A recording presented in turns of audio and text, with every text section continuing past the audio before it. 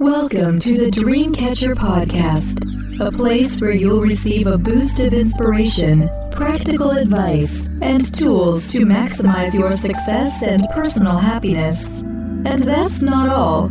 You'll also get plenty of guidance on how you can use your gifts, talents, and compassion to contribute towards making the world a better place. Be sure to sign up for our free weekly newsletter for a preview of what's in store and to also receive a free ebook. To sign up, simply visit www.thedreamcatch.com. Now it's my pleasure to introduce you to the host of the Dreamcatcher podcast, Celine Chenoy. Hello, everyone. Welcome to the Dreamcatcher podcast, a place where your dreams can find a voice. Since the dawn of time, we humans have been fascinated with the cosmos. I'm sure that you remember looking up at the night sky as a little kid, wondering, what is out there? I know I have. And as we grow up, many of us do try to seek answers by flipping through science magazines or by following NASA's newsfeed.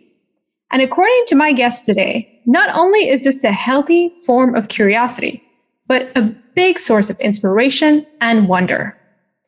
Abigail Harrison, fondly known as Astronaut Abby, is an aspiring astronaut, author, and co-founder of the international nonprofit organization, the Mars Generation. She holds a degree in biology, has interned at a NASA-funded astrobiology lab, and has been featured in Time, Forbes, Marie Claire, the BBC, and more. She currently works as a research scientist at Harvard Medical School. Abby believes that no one is ever too young or too old to pursue their dreams and is determined to help as many young people as possible start reaching for their very own stars. In this interview, she's going to inspire us with her philosophy and what helped her rise to the top of her field. She also discusses the importance of space exploration and why it's important and relevant in today's world. And if you like what you heard, please don't forget to like, rate, share, and subscribe to this podcast. Thanks. Hi, Abby. How are you? I'm doing good. How are you doing? I'm doing great. It is so nice to connect with you. You know, I've been watching some of your videos and reading some of your content, and I just have to say, I'm so glad that there's someone out there who's encouraging the youth to engage in the sciences and also make it seem like it's a cool thing to do, because honestly, there aren't a lot of influencers doing that right now. Oh, well, thank you. That's a big part of what my goal is and what my hopes are in being on social media and sharing my journey and my story through science and through space exploration, is to create that kind of exciting content that will capture people, and especially young people, and also just to be a role model to women, because of course we need more women in science and more women in STEM fields who are, public and who are who young people can look up to and can see. So it's great to hear that you think that about my social media, because that's the goal. Yeah, and you're doing a great job of that. Really, you are. Oh, thank you. And I discovered something else. We are birthday twins. Really? Yes, no way. We are. June 11th. Yes. That's exciting. I know. I was like, go June 11th. Yeah, cool people are born on June 11th, right? They sure are. Us and Dr. Oz. The first time. It's the first time I've been on an interview and heard that fun fact. It's true. It's true. Although I'm quite a bit older than you, but let's not get into that. No. Oh, really? I am. Okay. All right, Abby. So let's get into it. So I want to know a little bit about your background and what inspired you. You wanted to be an astronaut since you were a little girl. And not only that, you want to be the first person, one of the first astronauts to go to Mars. So tell us, what were the early experiences that fueled that desire? So yeah, you're right. That's the dream. That's the long-term goal. And it's hard to place my finger on a particular instance that really sparked that. But I have a couple of memories that I think from when I was really, really young, that of instances or such that were really indicative or that helped to form this dream and this passion. And one of them is that I was always a really curious child. I was constantly asking why and looking at the world around me and having all of these questions. And in particular, I have this memory. It's one of my earliest memories. When you think back to like the beginning of your consciousness and you have a couple of those like key memories. For me, one of them is when I was probably about 4 years old, and I was standing outside on the porch in my backyard of my mom's house, and I was looking up at the night sky and I saw the stars, and I was just filled with this sense of awe and wonder, and also with, again, all of these questions. And all of these questions were running through my head about, are we alone in the universe? Like, how are stars made? Like all of these things when I'm looking up. And that's kind of the first instance when I had this inkling of knowing that I wanted to be a part of answering those questions and a part of exploring our solar system and our universe as a whole. It's funny to think that was like one of the sparks that drove this passion, because it wasn't even a very special night sky. I grew up in a city. And so when I was looking up at the sky, there were probably like 5 stars up there. And now that I'm older and I've gotten to do a little bit of traveling and see some dark sky sites and do some real astronomy and such, I look back at that and I'm amazed that even such a, you could say, lackluster or less than extraordinary sky was able to really spark such a passion and curiosity in me. I was also, like I said, it wasn't just one instance, though, that really sparked this passion for me. It was a variety of things. That was one of them. Another one is that I was exposed early on to a lot of science fiction. And that was definitely something that allowed me to look at space exploration and not think about what was going on in the present, but instead think about what could happen in the future, and to really look towards the future and say, even if we're not doing it now, within my lifetime, what's possible, and to really broaden my horizons of what it is that we as humans are capable potentially of doing. So it was really a variety of a couple of those things. Oh, I love it. I love it. So did you have a telescope when you were a little girl? I didn't actually. I never had a telescope, which is funny because then I went on to be a professional telescope technician. That was my first job out of college. Oh, wow. Working for a science education nonprofit where I used a lot of medias, including, telescopes and solar scopes and planetariums and all of that, to teach the public about our place in space, essentially, and about how connected we are to the space around us and how it affects our everyday life, which, I went from not having a telescope as a kid to getting to work with some telescopes that were, 15 feet tall or something. Wow, that's amazing. And were your people around you supportive of your ambition? Yeah, I was really lucky that I had a lot of support around me when I was growing up. So probably my biggest supporter was and has always been and continues to be my mom. So I started saying that I wanted to be an astronaut, like we've mentioned, when I was about maybe 4 or 5 years old. And I kept saying it for a very long period of time. And for the first couple of years, my mom and also everyone else around me kind of just thought that it was a childhood fancy, or that it was I asked because I too wanted to be an astronaut until I realized what it entailed. And my parents are like, we knew you were going to grow out of it some days. Right. And some kids do. That's the thing, is that like a lot of kids want to be astronauts in the same way that a lot of kids want to be, princesses or something like that, or superheroes. Like when kids say this stuff, it's not always indicative of like a lifelong path. And so that's totally what my mom thought for like probably the first 5 years or so. She thought that I was just, saying things and that it wasn't real. But after, when I was about 11 years old, I kept, I'd been saying it now for 5 or 6 years. And she finally heard me one day say this, and she looked at me and she said, if you actually want to do this, then you have to figure out a plan and you have to start working towards it. And she actually sat me down and she calls it the come to Jesus talk, which is basically where she, never heard of that expression before.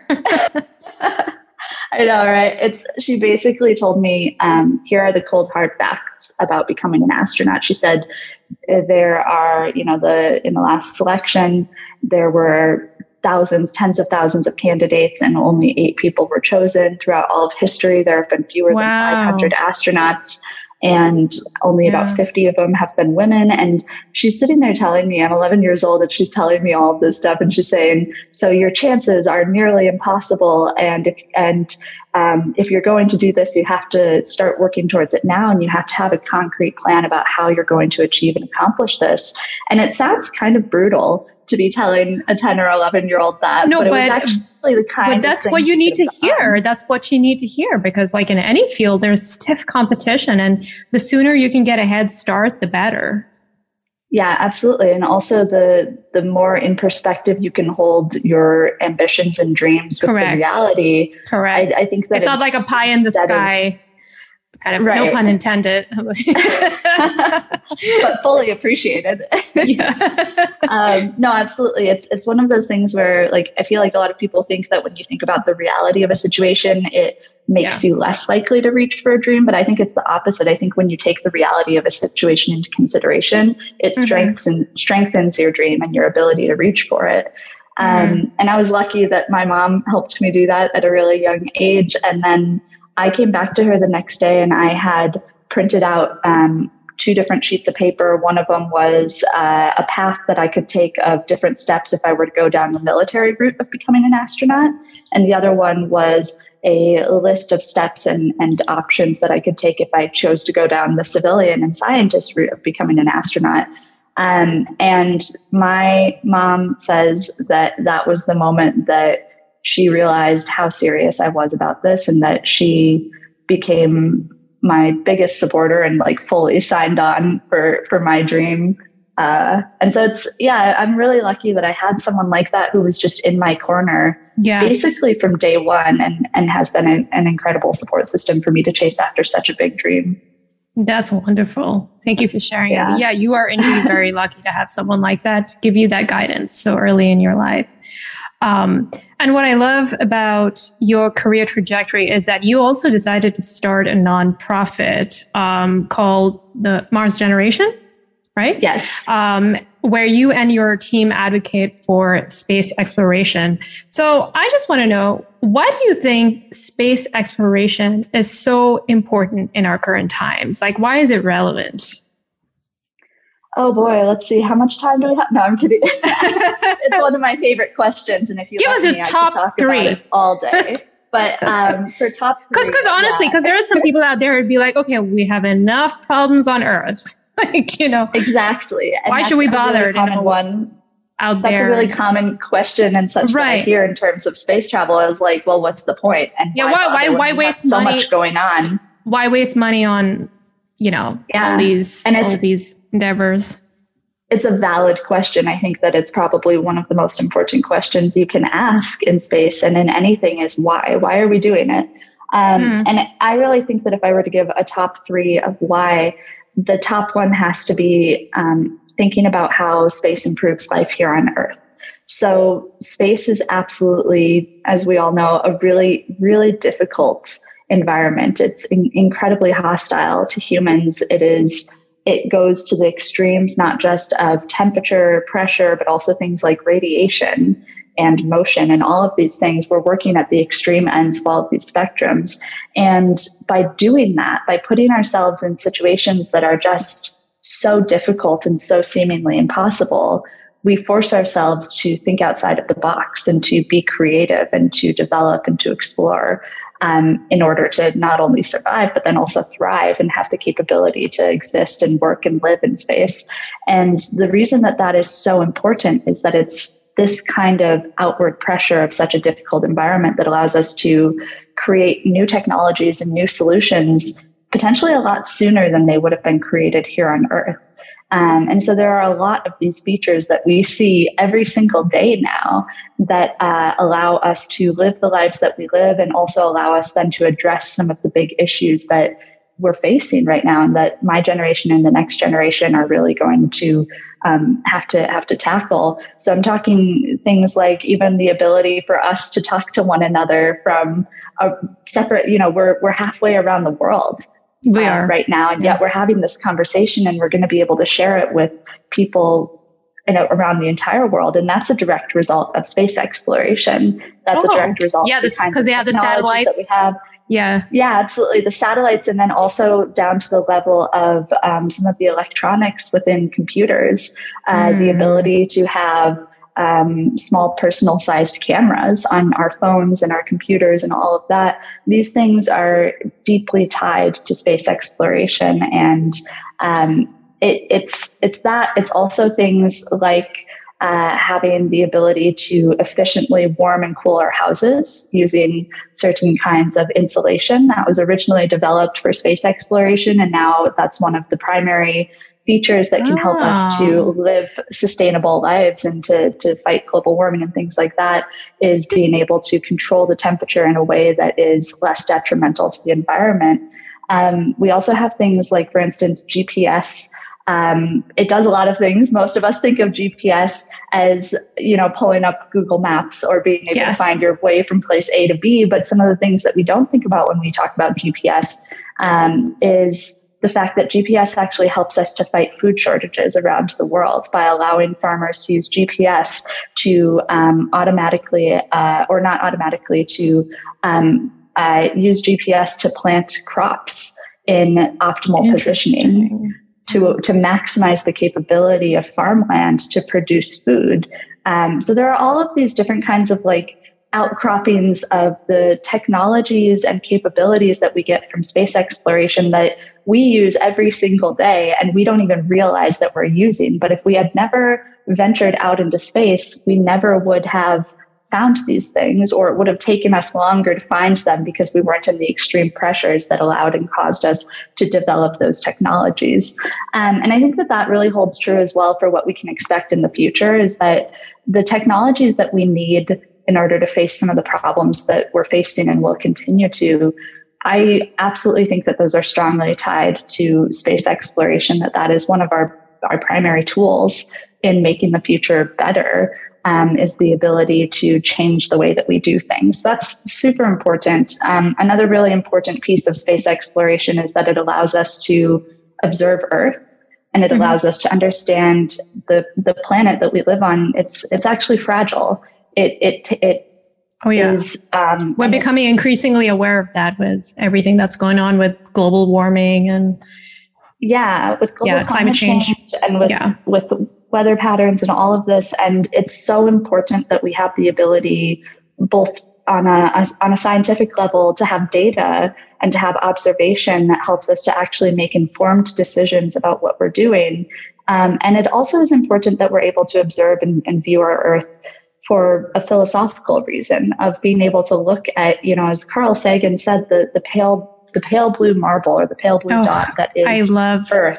Yeah, I love that quote or that excerpt from his book. It's incredible, and it's touching, and it's moving, and I think seeing Earth from space, even if it's not through our own eyes, but through the eyes of our astronauts, or even through the eyes of satellite imagery, allows us to think on a personal and individual level, as well as on a community level, about how important our planet is and how important it is that we all work together to protect and to nurture and to steward our planet. So those are a couple. I think it's also, because I get a third one. So go ahead. We're already convinced. We don't need more.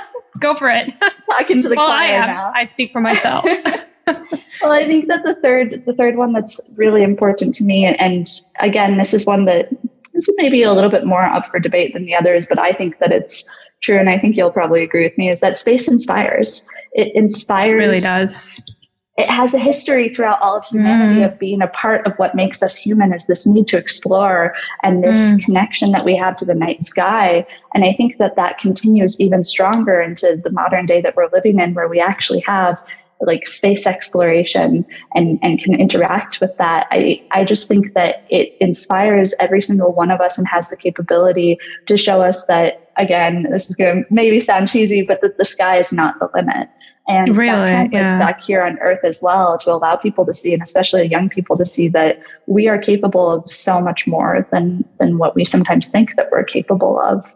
And I think that's definitely a worthwhile reason to think about space exploration as well.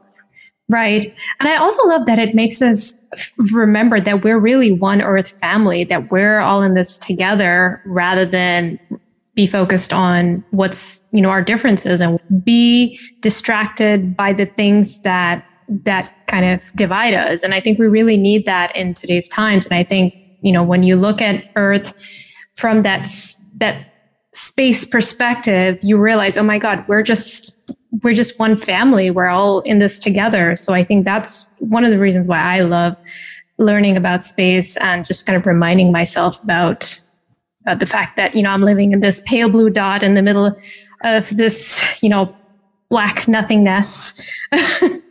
Yeah, absolutely. And that we can think of Earth as our spaceship, and we're all on it together. Yeah. And when it comes down to it, it transcends borders, I think, and it definitely connects us in a way that not many other things really can do. So yeah, I agree that it's just such an incredible way to look at humanity and to think about ourselves as a whole and as a worldwide community. Definitely. Right. And what are some of the things that people can do to kind of have this cosmic perspective that you just talked about? How can they be in touch with that? Because, we get caught up with our worries. So what are some of the things they can do to kind of maintain that cosmic perspective? Yeah, absolutely. So I agree completely that sometimes the stresses of life, whether they're good or bad stresses, they build up and they weigh on you, and they make it easy for your focus and your perspective to kind of narrow sometimes. And I think space exploration is the way to broaden that and to find this, as you said, this cosmic perspective. There are a lot of ways, depending on what's available and also personal preference of how you interact with space exploration.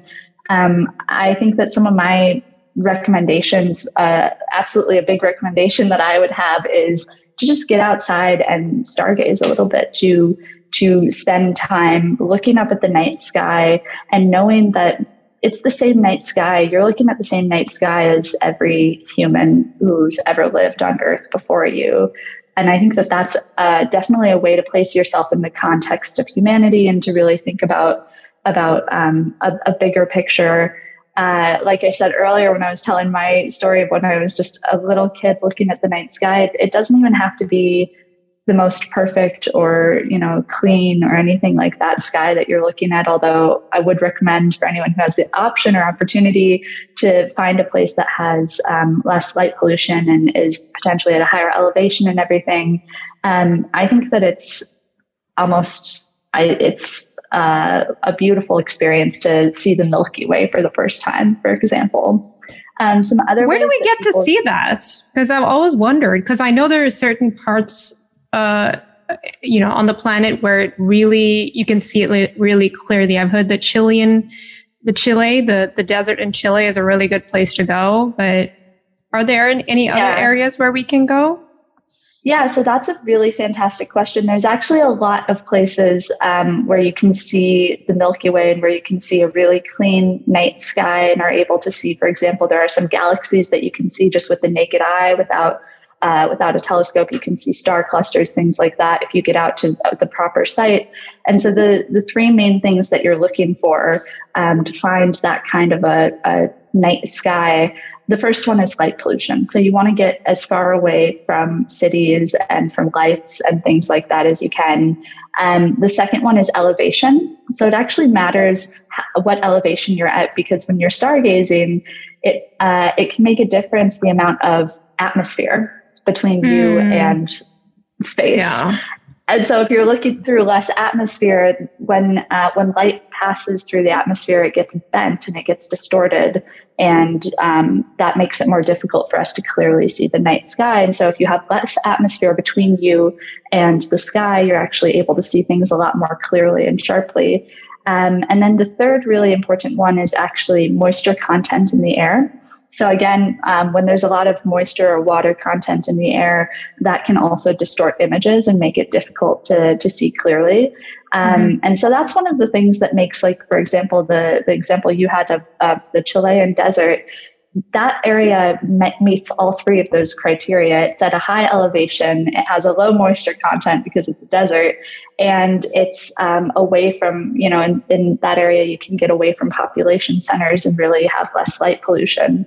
But you can find those areas all over the place, even just driving a couple hours out of a major city. If you drive a couple hours out, you're very likely to be able to get into a space where it's dark enough that you can see the Milky Way. So it's really something that's available to everyone. Right. And I'm curious, what are some of your favorite documentaries, space documentaries or programs? Let's see. Favorite documentaries. To be honest, it's been a long time. I'm not much of a watcher, which is not a very popular statement for someone my age. I'm right there with you. I'm not much of a watcher myself. Yeah. I would say, though, that one that really stands out to me, that for anyone, it's quite an old one at this point, but it's one that I saw when I was a kid, and I actually saw it in a planetarium. So I saw it on like the big domed screen where you lay back on a chair.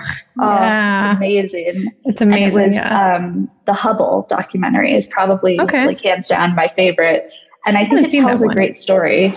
Yeah. It's really fantastic. It tells the story not just of the Hubble telescope, but also of the mission to fix it. Because once the Hubble telescope was launched into space, it was discovered that there was actually a defect to one of the mirrors that caused it to not work as well as we would have hoped. And NASA actually had to launch an extra mission to fix the Hubble Space Telescope, to go and recapture it essentially, and to fix it, and then to relaunch it into its trajectory. And so it's really it's a stunning, the images in the documentary are stunning and are another one of those instances where I feel like, at least when I watched it, it helped to put me in that cosmic perspective that we talked about just how vast the universe is and all of that. And it also just tells a great story of the human spirit and the capability to persevere and all of that.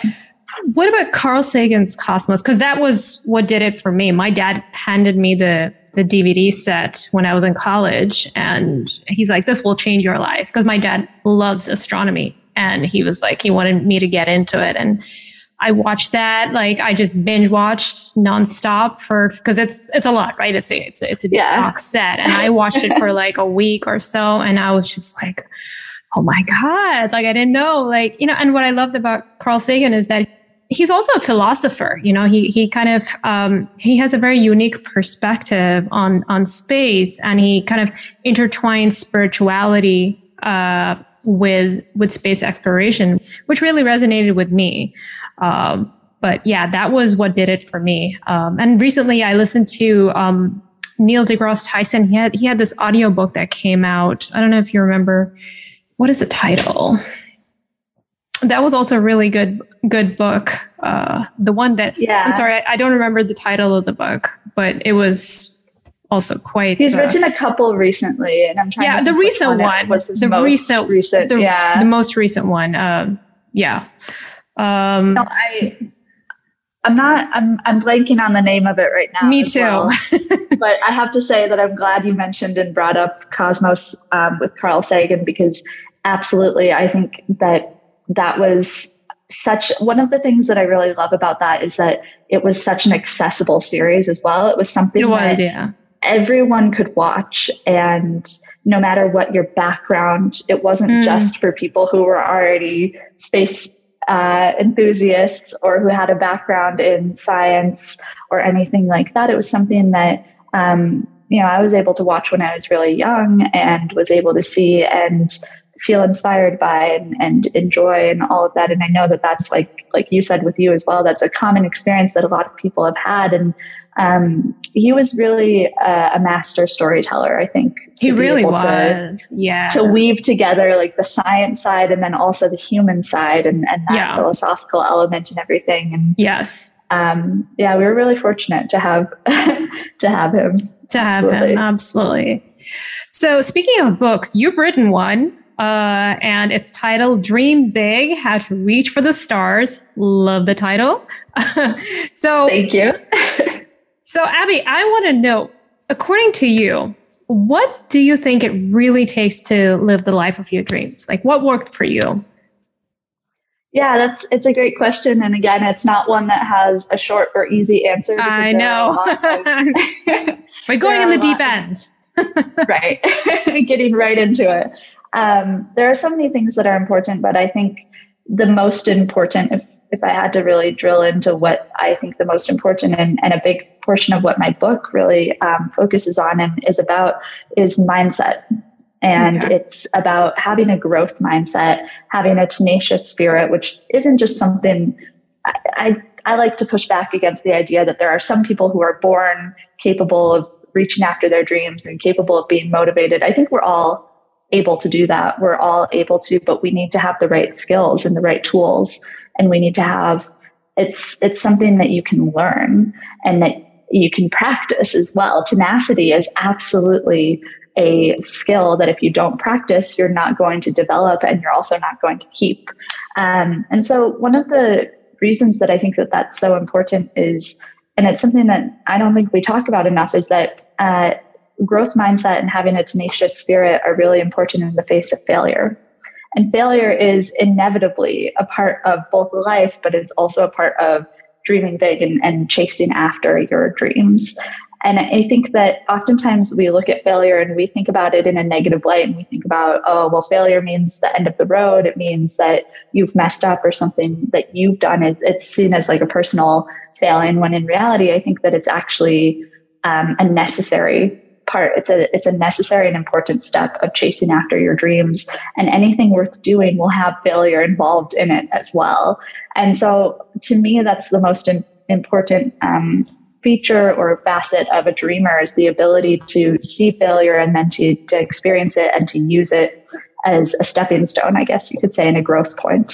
Yeah, I totally agree with you. And unfortunately, in today's day and age, like younger generations, they want that instant gratification of fast success. And that doesn't happen, right? They forget that it's not, that things don't happen overnight, that you have to work at it and that you have to deal with those failures and those disappointments. And I don't know, I feel like that quality of resilience and being able to stick with things is kind of diminishing. And I hope I don't sound like a negative Nancy, but it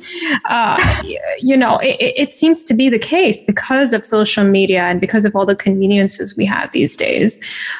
I feel like kind of instilling that patience and that tenacity to really stick with things, as we have to make more effort educating and kind of training kids these days. And that's why I love the work that you're doing, because that certainly does that. Thank you. Yeah, no, I think that it's definitely important. Like I said, it's a skill. It's something that if we're not teaching kids and young people about, and then also giving them opportunities to practice, failing, and to practice also being tenacious and being resilient and also being committed, then we're doing a disservice. And so that's one of the things that I really focused on in my book was, well, what are the ways that we here and now can take the time to, in our daily lives, to practice those skills, and how is it that we're going to pass those along? Because I agree that in some ways there is a culture of instant gratification that is definitely a part of the internet age that we're in. And again, it's not a good thing or a bad thing. It just is the way that it is. And there are a lot of pros and cons. There's ups and downs to the internet.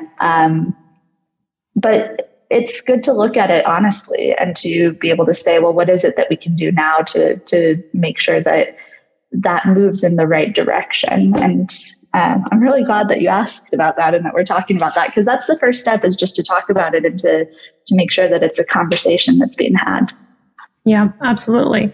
And it seems like, what you're talking about certainly worked for you, because you've already accomplished quite a lot. You're like in your early to mid 20s. I mean, you've spoken on some major platforms like TEDx, and you have a pretty large following on social media, which is pretty much the holy grail for influencers. What advice do you have for those who are trying to build a name for themselves and a platform where they can speak about their own passions and the causes that they care about?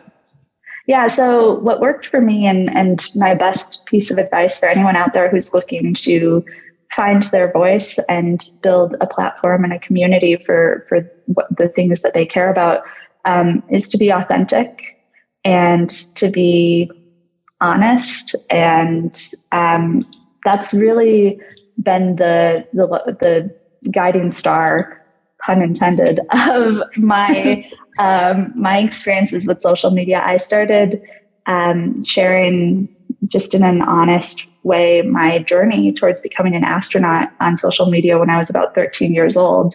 Again, with my mom's help, actually. She was sitting there with me when I set up my first Twitter account, and I was dictating to her. She was typing on her computer, setting up my Twitter account. And she says, okay, what do you want your username to be? And I said, I want it to be Astronaut Abby, because that was my childhood nickname. And she types it in, and then she looks at me and she says, all right, what do you want your bio to say? And it was just really great to be able to be on social media at such a young age, because I had the help of a parent who was able to help me to navigate that. Yeah. And to really develop a healthy relationship with it as well.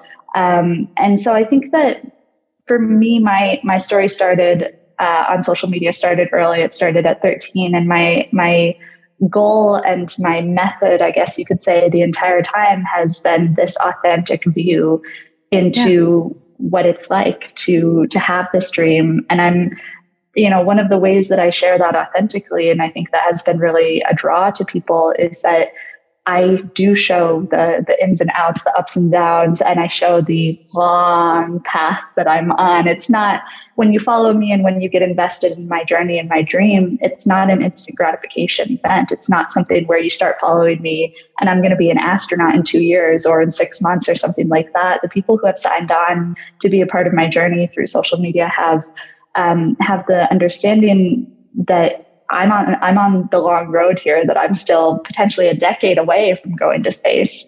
But the cool thing is that I'm able to share all of these steps along the way. I'm able to share, graduating from college, becoming a pilot, becoming a rescue diver, becoming a scientist at Harvard Medical School, all of these different things that I'm doing.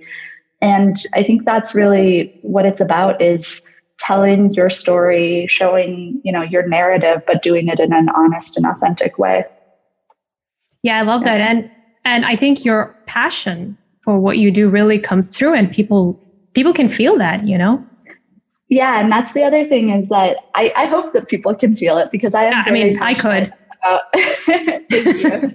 I'm very passionate about what I do, and I'm very passionate about space and creating opportunities in space for the next generation. And I think that what you said is that comes through. That's true for anyone out there who's looking to make content or create a community through digital or social media. You have to have that passion, and you have to do something that you can be excited. And again, it comes down to being authentically excited and authentically interested in, because I think that people can tell, and especially now, my generation and the next generation coming up under me, who we're social media and we're kind of digital natives. And having grown up with this around us our entire lives, there's just this innate sense that you can kind of tell when someone's, actually excited and honest about something versus when someone's doing it for an we can spot a wannabe. Ton of them out there. 100%. And so that's the thing, is that you just have to find what your niche is and what your interest is and what your passion is, and then find a way to tell your story that feels good and feels right. Yeah. And plus, I think you're also very unique, because I haven't found a lot of people who speak about space the way you do, and who's really invested in educating people about what it's like and what the journey is like being on that path to becoming an astronaut. So I think your content is also very unique. I mean, I'm speaking as a content creator. So yeah. Yeah, no, I appreciate that. And it definitely, I think you're right. It is really unique in the sense that also, I mean, you're not a fashion influencer. Right. Let's just put it that way. Although my flight suit is very fashionable. I agree with you. I like it. You could start a trend, Abby. Yeah, you never know. I think you're right that like my perspective, especially of the way that I'm, first off, being a science influencer is already kind of a small community. It's a niche thing. There aren't as many of us as there are fashion bloggers or makeup influencers or stuff like that. But then also having the perspective that I have of being like an up and coming, working through the steps of becoming a scientist and becoming an astronaut and getting to take everyone along with me on this journey is kind of a unique and incredible thing. And I hope that it makes my content relatable to young people who are following along with me and who are able to see themselves in me and are able to really kind of experience this with me, it's a cool thing that we're able to do that with social media. And I just think it's lucky to have that ability. Yeah. Now the playing field is kind of leveled and everyone has a chance to, share their thoughts and their ideas. So I think that's wonderful. Yeah, definitely. Yeah. Yeah. And I really hope that you one day do make it to Mars. I mean, you really need to connect with Elon Musk or Richard Branson or someone like that. Then you can leapfrog. Yeah. I mean, it's so exciting to see what's happening with private space industry right now. I think it's going to end up being really important. And it's actually, it's really important to my dreams as well, because the whole idea within the United States with NASA, which is kind of my focus because I'm American and such. The idea with NASA is that the private space industry is a fantastic thing to be happening, because what it does is it allows NASA and the rest of, the general public and also the world to have access to what's called low Earth orbit. So being in Earth orbit and also potentially even things like going someday to the moon or such. And then that commercial access frees NASA up then to focus on other goals, to be able to say, okay, we have this ability to access low Earth orbit when we need to through private industry, which means that we can focus most of our effort on something like returning to the moon or putting humans on Mars. And so for someone who has a career goal as a professional astronaut of wanting to work for a space agency and really not just visit space, but live and work in space, it's exciting for me to see that happening with the privatization right now, because it allows my dreams to kind of become true in the future as well. Yeah. It makes it more reachable, right? Yeah, much more attainable to see that happening, because it's really one of those things that you can only focus on so many things at a time. And that's true for us as humans. And it's also true for space agencies, that there is only so much capability at any given time. And so now that we're starting to kind of release the responsibility for low Earth orbit, we're able to focus and redirect to some of these other exploration patterns or plans, which is, it's exciting. It is so exciting. Oh my gosh, Abby, honestly, I could talk to you all day. You are so inspiring and you're so intelligent. Oh my God, just a breath of fresh air. I mean, I really appreciate you taking the time to be here to share your story with us and also inspiring us to look up at the night sky just a little longer. Yeah, well, thank you so much for giving me the opportunity to come. And again, I could talk with you all day as well. But I really appreciate the opportunity to talk with you and to share my story and my love and passion for space. And I hope that everyone who is listening is going to take just even 30 seconds tonight or soon and look up at the night sky and kind of share that cosmic perspective with all of us here on Earth. Absolutely. And I also want to mention that if anyone listening wants to learn more about Abby's book, Dream Big, How to Reach for Your Stars, you can visit her website, astronautabby.com. Absolutely. And if anyone listening again, I'll put a plug in as well.